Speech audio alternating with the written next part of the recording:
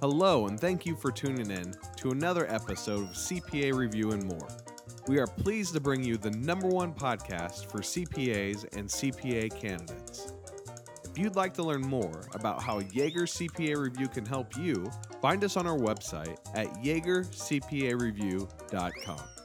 Now, here's your host, Phil Jaeger. Hello, everyone. Welcome to Phil Jaeger's podcast, CPA Review and More.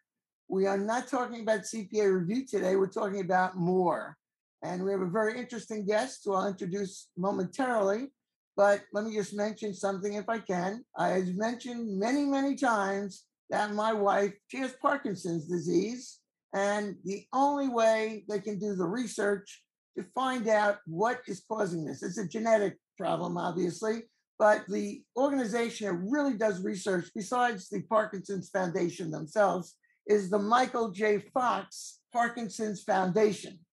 So I ask you, if you would, go to Michael J. Fox Parkinson's Foundation. And for those who don't know who Michael J. Fox is, he was in those Back to the Future movies. And I believe he got Parkinson's when he was very young, like 28, 29. You know, he's a real advocate, raises a lot of money. And thank God there are people like him out there that actually help the organization. And they even come up occasionally with new medications. So we were told a few years ago that they were pretty close to finding maybe a cure or what would prevent it, but that didn't happen. But they're still doing research, although my wife doesn't think so. Hopefully they'll find some type of cure during her lifetime. They've done a lot with it. With that, let me welcome you again. I have with me my guests. We get guests from the United States, but usually from out of the country. No, all right. I think you're the third gentleman, Shadrach, who has actually been outside of the U.S. We actually did one for someone who was in Scotland. She was a guest speaker there. And I'm trying to remember the other place we went to. But anyway, Shadrach lives in Johannesburg, South Africa. And this man, I mean, I'm telling you, I can't keep up with him. All right. He is a co-founder of the Coronet blockchain. We'll talk about that in a second. And do you know you're in the top 1% post engagement? What does that mean? That means that across LinkedIn's 800 million member community globally, I'm in the 1% in terms of when I put thoughts out there, leadership inputs. I'm among the 1% engagement, meaning my posts and updates are engaged in the 1% of the 800 million. So how many people, after you put some type of, I guess you write something in LinkedIn yourself? Articles and posts, we are seeing about 500,000 a month actually interact. Really? And yes, that's the type of traffic I'm seeing to my desk, to my digital desk. Wow. If I get 500 a month, I'm happy. But all of that, unbelievable, this man. He's probably, and most people don't know this, he's the #1 snappy dresser in Johannesburg, South Africa. I said to him, are you going out to play golf today? I mean, it really looks good. I like that color. Anyway, you have, how many viewers do you have on LinkedIn, by the way? That follow me, it's approaching 33,000 now. It's approaching 33,000. 33,000. Yes, and also with my co-founder, we are approaching 63,000 together. Okay, we'll talk about who follows you, but let's talk about what you do basically. Yes. You are the co-founder of the Coronet blockchain. Can you explain that to us in simple English? Okay. Of course. Go ahead. Definitely. So my traditional background is actually in management consulting, and having served some time in corporate beyond my village days. I was born in a village. Beyond corporate, with my last role being with Deloitte, I then segued into management consulting. What does that mean? It meant that at my desk with my team, we had small, medium enterprises come to us, including multinationals, that sought to understand Africa when it comes to bringing products to market, projects to scale. So that's how I ended up in the blockchain sector, because we scaled one entity that I will unpack later that led to a bit of traction. And IBM actually gave us 2 funding tranches during COVID for us to do this one thing, to repair and rethink Africa's supply chains using blockchain. Does that mean that whatever comes into the country, you pay for by blockchain? Is that what you pay for it? Explain to me how blockchain gets involved with you and your country. Absolutely. So what that means is that for the benefit of the viewers and the listeners, traditionally, blockchain's early use case being Bitcoin, being more in finance and what they call cryptocurrency. Now, beyond crypto and beyond the early days of blockchain, now blockchain is moving into mainstream. What we are seeing is that now blockchain, which I'll unpack a bit on how that works, is now being utilized in use cases in supply chains, in land registry, in food tracking and tracing. So how that relates to me and the continent of Africa is that, for the benefit of the audiences, last year in January, there is a free trade agreement that was signed on the continent of Africa by 54 nations, including my home country, South Africa. That meant that the nations wanted to trade more with each other to increase the trade levels from the dismal 13-14% to a $450 billion in about 2030, 2035. Where does blockchain come in? Remember, I said that beyond finance, blockchain is very much involved in ensuring tracking and tracing of goods, of assets across a ledger. So the African Continental Free Trade Agreement is not really possible to be implemented fully without blockchain. So what we are seeing now is, through Coronet blockchain, we are among the front runners at the front line to ensure that African goods that are made in Africa, that are sold in Africa across different sectors, they are one by one being moved into the blockchain, meaning across the supply chain, from the raw material to the processors, brokers, distributors, and the finished product, they are looking at the same ledger. They don't exist in silos anymore, because silos is bad for business, is bad for transparency. Are you saying that any goods, services now in your country, we think about blockchain here, we're talking about cryptocurrency, which is now traded on, you show it actually, if you watch any of the finance shows like CNBC, they now show, of course, the Dow Industrial Average, they show the NASDAQ, the S&P, and also they now show cryptocurrency. You're using, correct me if I'm wrong, you're using cryptocurrency to buy goods that come into your country?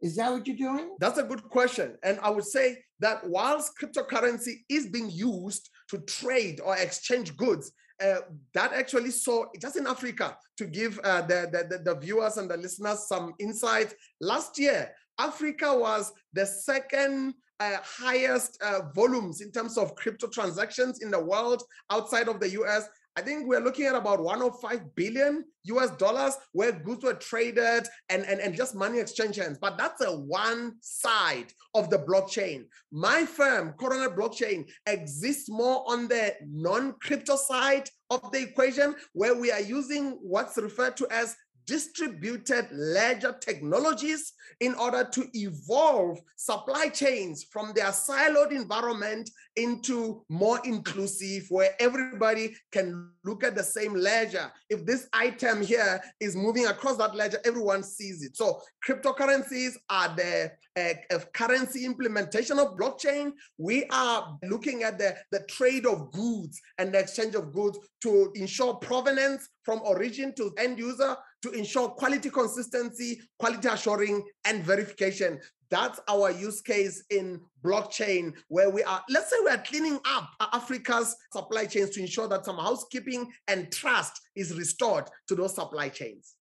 Can you give an example? Yes, I'll definitely give an example. I'm sure that our mainly American audiences, they enjoy a cup of coffee, be it Starbucks, be it other coffee houses or coffee brands. What they may not be aware of is, what is the origin of that coffee? That's the first example I'm going to give. Number two, our American neighbors whom we love, they probably are quite used to, I think America is the largest ice cream consumption destination. What they may not be aware of is, where does the raw vanilla pulps, where do they come from? Whether for ice cream or for baking. I'm going to touch on that. The last but not least example I will touch on is what do you call it? Raw cocoa. Where does raw cocoa come from in order to evolve into either Belgian chocolate or any chocolate whatsoever? Now, coming back to Africa and blockchain, the East Africa Coffee Belt is what we call it. Ethiopia, Tanzania, Uganda, among others, is among the what do you call it? The strong economic basins for the sending of raw cocoa beans next to Colombia out there and next to other emerging markets. But where the challenge is and why the need for blockchain is that the coffee farmers of East Africa, they end up with the raw side of the deal quite often. I mean, we went out there on a delegation last year where we got to engage the Ethiopian Prime Minister, His Excellency Abiy Ahmed, and we got to discuss with him how we are looking at deploying blockchain in his particular coffee, beef, and also dairy sectors. And on the coffee one, I'm not sure if the audience are aware, Phil, but currently coffee can retail for what? Anything from $3 to $8, depending on where you are buying it. But an Ethiopian coffee farmer is only going to get 1 cent. 1 cent on average out of every coffee cup that's sold out there. To say that that's unethical and unfair global trade will be an understatement, because farming coffee is no longer sustainable for East Africa coffee farmers who are actually farming it at a loss. And as a result, when we deploy blockchain, which is what we are working through, we're just ticking a few boxes and tying some loose ends. When we deploy it, we will be able to police or monitor or audit that coffee value chain to ensure that there are no unethical middlemen or brokers or trade financiers that are actually adding an inflationary effect onto that value chain, and they're siphoning value at the expense of those at the first mile of the raw material. And that's actually, you find that the price of coffee keeps going up, but the Ethiopian farmers or East Africa farmers are none the better. Blockchain reveals all the moving parts from the raw coffee planting and also the what you call the warehousing. Basically, blockchain follows that coffee bean until it becomes a coffee cup and is able to advocate for value being sent downstream and upstream. Currently, there's way too many silos, way too many moving parts, and way too many ledgers. So when we decentralize the ledger, we are ensuring that the weaker members of the value chain can as equally benefit as those C-suite executives that are really, really capitalizing on the coffee trade. And on the West Africa, 80% of the world's raw cocoa actually comes from Africa. 80% of the world's raw ingredients for the chocolate comes from Cote d'Ivoire, Ghana, and Nigeria. But with that being said, because of the manipulation of the movement of this chocolate ingredients, you find that it is beneficial more to the first economic countries that are actually producing and finishing the products more than it is for those poor raw cocoa farmers that cannot even afford a chocolate for their children. Last but not least, Madagascar alone as a country globally is responsible for more than 80% of the world's raw vanilla pulp. However, Madagascar remains poor. Madagascar remains embattled in poverty even now as they are considering their post-pandemic future. We are seeing a scenario where blockchain as a trust machine, as a track and traceable input, and as a truth machine is now leveling the play field for all members of the respective value chains that you are deploying into. Farmers growing, let's say cocoa, cocoa Yes, beans, raw cocoa. before blockchain, how were they paid? If I'm a farmer growing cocoa beans, how was I paid before? Let's go through the process. Yes. I grow the cocoa beans, all right? Yes. Then they go to where? Processing? Very good question. Now, they don't go to processing. I'm going to touch on the journey of those raw cocoa beans, and I'm going to actually add a twist. I'm going to touch on the maple syrup industry in Canada. But before that, let me come back to Africa. You see, I'm a farmer. I grow the raw cocoa beans. I go through the cycles. I cultivate. I am not even allowed to take my coffee beans to the market. What happens is there are some self-organized coffee unions in Africa. Those coffee unions, they act like consortiums on behalf of farmers, and they are the ones that deal with what we can call the coffee brokers, although they go by various names. It's the coffee brokers who've never set their foot on the farm that will actually come to Africa's shores. And mind you, there'll be about 4 to 12 brokers between the farm and the coffee union and the ship. So imagine Shadrach is sending his coffee to America, but already there's about 12 gentlemen that are not so gentlemanly that are actually siphoning value out of those raw coffee beans. Now on a ship, it goes out there for warehousing out of Africa. Africa is not such a big consumer of coffee per se by global standards, but is responsible for quite a significant raw material forwarding. The same applies to raw cocoa. So there are way too many middlemen. By the time it touches down in America, while it's out in the sea, it will be traded by so many hands while it's floating out there. But before it hits the warehouses, then it enters the processing, then pre-processing, post-processing, then the packaging, and then of course, it's a free-for-all for all these coffee brands that are actually more like coffee chain brands to now procure those. And then here is the kicker. Then those coffee chains will go like, we source ethically. But if they source ethically and there's way too many ledgers in the room, how do we know which ledger they are following? The same applies to those that are sourcing, earth metals that end up in our automotives, or those earth metals that end up as coltan. Coltan is a raw material that ends up in our phones and our devices. So without a decentralized, see-through supply chain, no brand in the world can actually, with an immutable layer around their statement, to say they're either indulging in ethical fashion, ethical tech, or ethical coffee supply chains. I understand that the farmers here are being taken advantage of by these brokers. Is that what you're saying? That's correct. That's correct. Now, the question is, I'm here in the United States of America. Why do I care what's happening in your country? That's a good question. So for a number of reasons, while centered on that coffee, and on the Canada side, there's also some maple syrup self-organized unions that are actually manipulating the price of maple syrup. More on that later. Why should you care as a consumer or one who loves enjoying coffee? Whether I'm enjoying wine, whether I'm enjoying coffee, the ethicality of how it was sourced, it's very good for me as a consumer, even my ethical fashion. Why is it? It's because number one, we are wanting to live in a world or a future where human rights are not violated in the process of either sourcing my jacket or sourcing my wine or sourcing my coffee. The reason why that is so is because there's that age-old principle that's very old school, that you reap what you sow. So we don't want to be sowing seeds that are contaminating any supply chains we do business with unethical trading conduct, and we tend the other way. Because after all, at some point, coffee might either dry up as more and more farmers are shutting down and leaving the farming trade and are using their land for other crops. Now the coffee is gone. We will go back to that book, Who Moved My Cheese? So we don't want to ask later on who moved our coffee cup, because we didn't notice as responsible consumers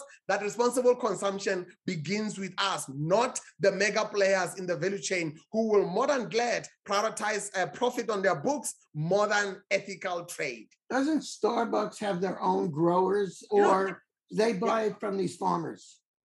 Interesting that you say that, because Starbucks, among other coffee chain players, they have been, and they're not the only ones, I must admit, even in fashion. Ethical fashion has been a thing for more than a decade now. We source ethically, we trade ethically, we pay our coffee farmers equitably. But here's a question that I put out to Starbucks. How can you assure us as the consumers, because I go to Starbucks as well, how can you assure us as the consumers with a bulletproof statement that you are sourcing from specific farmers, from a specific location, through a specific set of trade rules? Because when you have too many ledgers, too many silos, anything happens whereby there are some, let's call them rogue coffee bags that are sipped into your supply chain and you yourself would not know. So unless it's immutable on the blockchain, unless it's decentralized, if me as a Starbucks client has to ask, where did this cup come from? Where did that coffee come from? And I actually have to go through maybe 10 different steps or 20 steps to find out, I'm going to give up on the way. I'm going to give you an example with Walmart, who actually developed their food traceability with the same technical partner we are using to build and finalize Coronet. Walmart had to find out with the food producers and supply chain players to secure provenance from origin, which farm, which region, which items ended up on Walmart shelves. Why? They were not really looking at ethical sourcing, even though that's a spin-off. They were trying to future-proof Walmart from incurring losses with food recalls and food contaminations, because now you don't know which batch of beef was contaminated, which batch of fruits. Now they reduced the tracking of where a parcel of mangoes, just an edible lunch parcel of mangoes, where it came from. They reduced that finding out from 2 weeks of a laborious search to just 2.5 seconds. So in 2.5 seconds, you can actually interact with the QR code and it will reveal to you where those mangoes come from. That's the type of best practice we are bringing to other value chains here on the continent, so that transparency and ease of doing good business, sustainable business, can become an everyday reality, not just fancy gadget for Walmart. The students graduate college here, and they may be accounting majors, finance majors, economics majors. Yep. All right. Yeah. And I'd be listening to this and I'd say, all right, well, this is really an interesting thing that's happening, because yes, the farmers are getting really taken advantage of. Yep. But I'm not going to end up in Johannesburg, South Africa. Tell me why should I know this? I mean, let's assume I want to become a consultant, a management consultant, because Yes. that's a big area now, advisory Yep. services. Now, Yep. in order to do that, a lot of people become CPAs, maybe they become chartered accountants in your country, and then they get some type of niche and go into that area as consultants. Let's assume that's the case. I want to do that. Where am I ever going to come in contact with your organization? People are selfish. They don't really worry about your farmers. That's really it, isn't it? In a perfect world, maybe they would say, oh, my Starbucks makes all these profits, or we have Seattle coffee. Yes. All right. Honestly, and I hate to say it, Americans say, what do I care that the people who are growing the beans are getting 1 cent? Is it 1 cent, you said? Yes, 1 cent. Okay. 1 cent. Who's making the most money? The brokers or the brokers, is it Starbucks? Who's and the chains? Yes. Yes. Tell me, the farmer grows it. Yes. It sounds like he gets the least amount of the money from the grow. Right. Then we have these brokers who are supposed to represent the farmers. Absolutely. Do they? It doesn't sound like they really represent the farmers. No, they don't. They don't. They are more in a cartel dynamic. So after the brokers take the coffee beans, whatever they do, where does it go from there? Where does it go from there? Goes on a ship. It goes straight to the ship. Well, then you have the shipping companies, all right? Hey, absolutely. During this pandemic, God, the shipping companies' revenues have gone way up. Yeah. All right. Supply chain shocks. So then the shipping company gets a chunk of the money. Yep. And then it goes to a specific, for example, coffee beans. We have the farmer, we have the broker, we have the shipping company. Yes. Now, where does the shipping company? They pick it up, and where do they ship it? All over the world?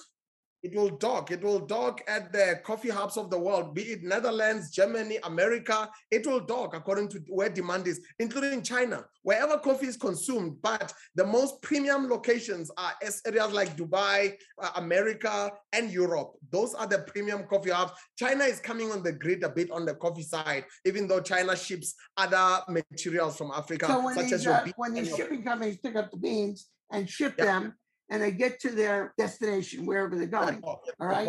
Are these different countries have representatives there to buy? Tell me how that works. What do you call it?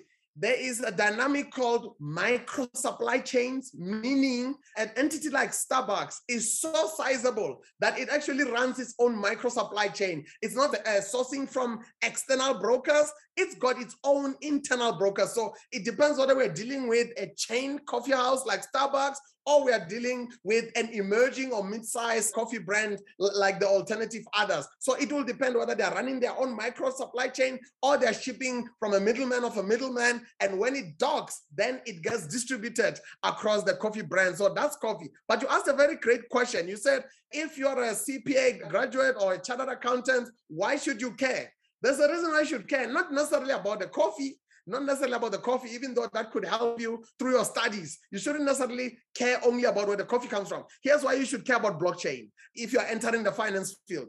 You see, the finance field is right now undergoing reforms around the fourth industrial revolution, whether the furniture is being moved around by artificial intelligence or by blockchain, but there's some housekeeping happening. What does that mean for you as a new entrant to the industry or as a seasoned player in the industry? Here's what it means. Let's pause a little bit.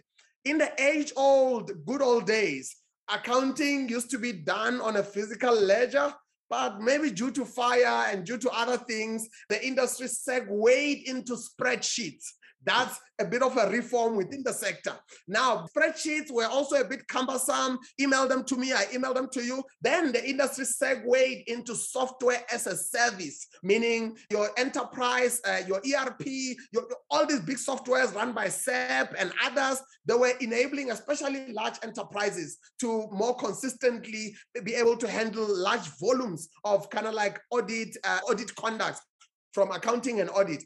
Now we are at a point where there are just so many moving parts across software as a service and ERP systems that if you look in our rearview mirror, there has been all types of scandals that have been hitting the accounting profession.